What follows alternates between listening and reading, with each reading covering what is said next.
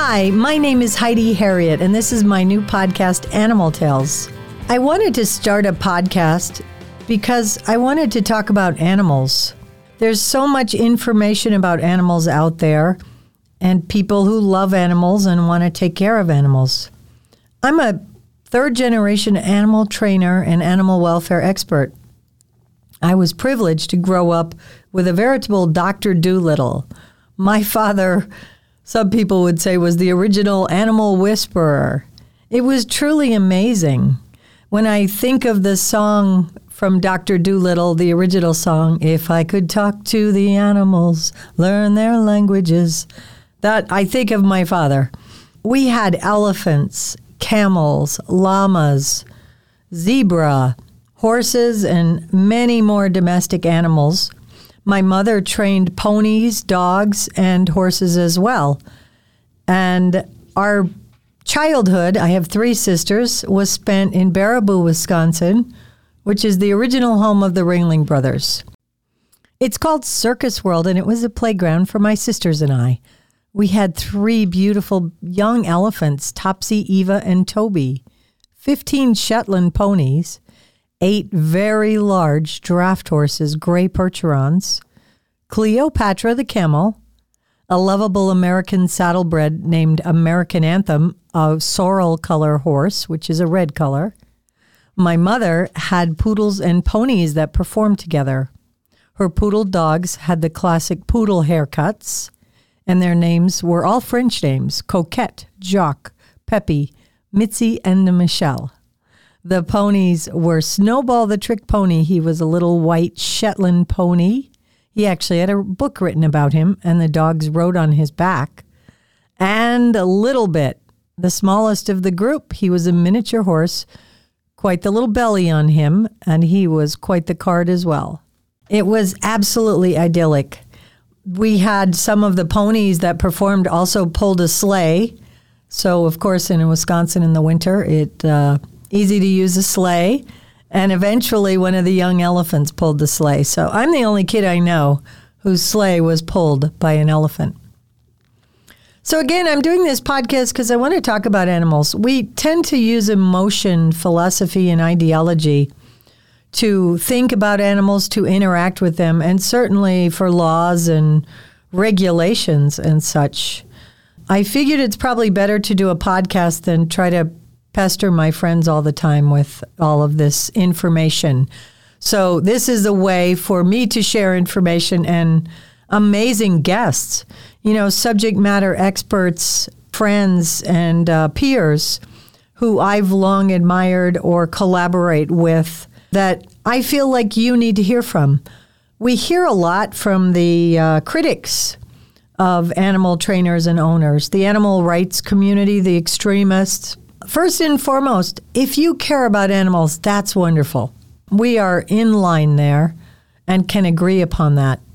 Where that changes is when you become ideologic or emotional.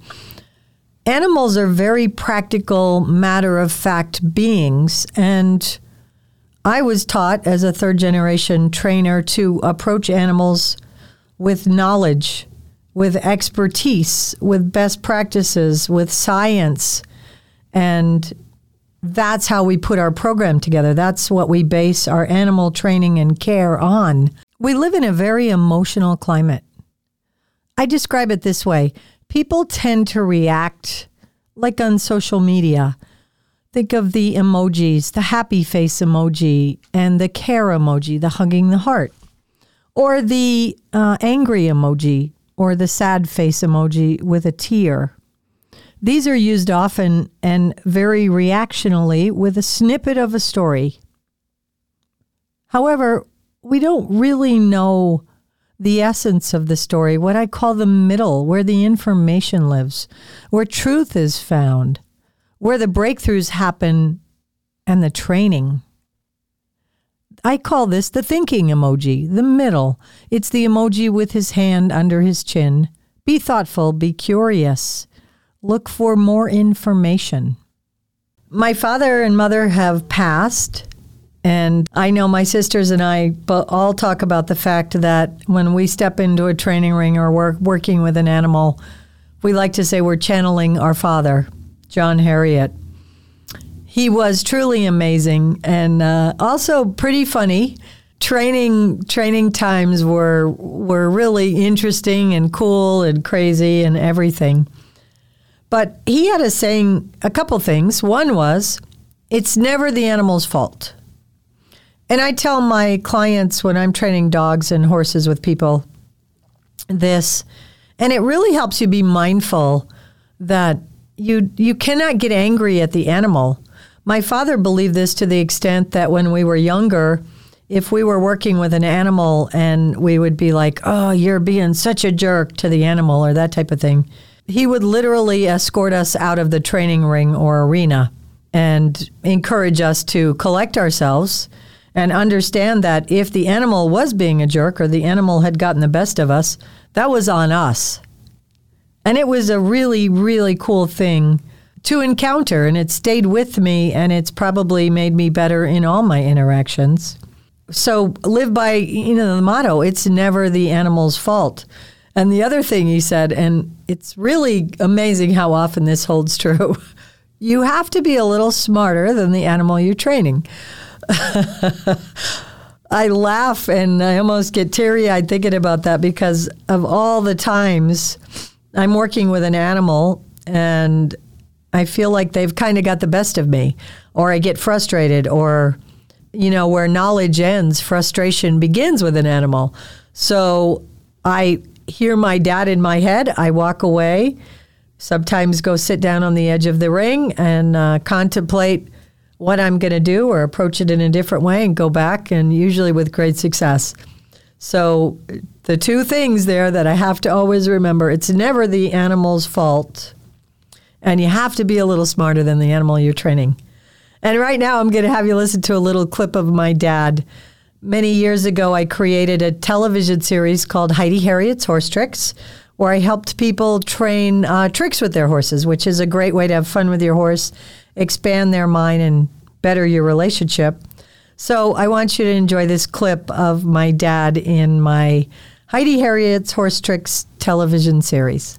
The one thing I found with animal training that's exciting for me is that we're actually getting inside an animal's brain. We're communicating with them. It's not only physical, it's mental. And so when we start to train an animal, it isn't just that we bring them out, put them on a lunge line and go to work. We observe them in the stable. We see what kind of disposition they have. We try to figure out what personalities they might have. Maybe some little quirks that we know we're going to have to work the animal around that. We get to understand them. So each animal becomes individualistic with us. And the wonderful thing is when we find out that we are communicating with them. It's so exciting. So every day is all brand new. We have to do our homework. When we practice, we do something and we try to remember exactly what happened the day before. So now we know the next day where we're going to have to proceed. And we should always progress more and more and more. Never let it become a status quo so that the horse just becomes the animal into a situation where they don't develop. We want to keep, once we get something going, we go on to something else. So those are the things that are important to me. And also, I just can't say how much we enjoy training animals or educating animals. There are a lot of people that can perform with animals or show horses or show them, but they're not really trainers. They don't take that raw animal and work with it. And I think that's the most exciting part of it. He truly was amazing, and I'm honored to carry on his legacy with animals. In about the early 90s, late 80s, I went from thinking of my dad and fellow trainers as these people we worship to hearing them called horrible names. And by virtue of the fact that they chose to work with animals, train animals, and present animals, were horrible people. And that's even gotten worse today. It's very difficult. And I want to say this about that. If you believe that somebody mistreats animals, let's say on a circus, you have to believe that every single person who is on that circus is turning their head to something unsavory.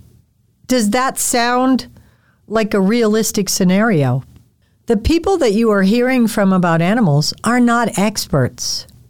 I always laugh and say they should teach college courses on how to create a narrative, how to spin a story, and how to raise money, because the groups like the Humane Society of the United States and People for the Ethical Treatment of Animals and many others have multi-million-dollar war chests and are very vocal about animals and people like myself that work with animals, and they vilify us. They vilify carriage drivers, circus elephant trainers, zoos, dog breeders, and the list goes on.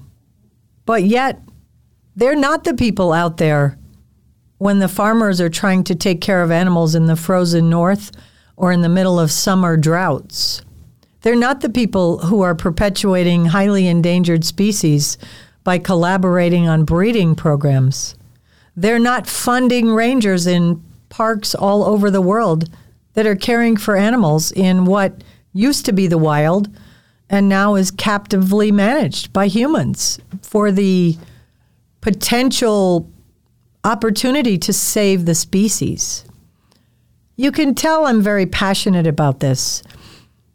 I invite all of you to make up your mind, but I would encourage you to please take in all the amazing guests that I'll have on the podcast to help you make a more informed decision. At least it'll balance the information that you have and consider what working with animals is really about. I will say this. I truly believe that those who don't do right by animals should be prosecuted.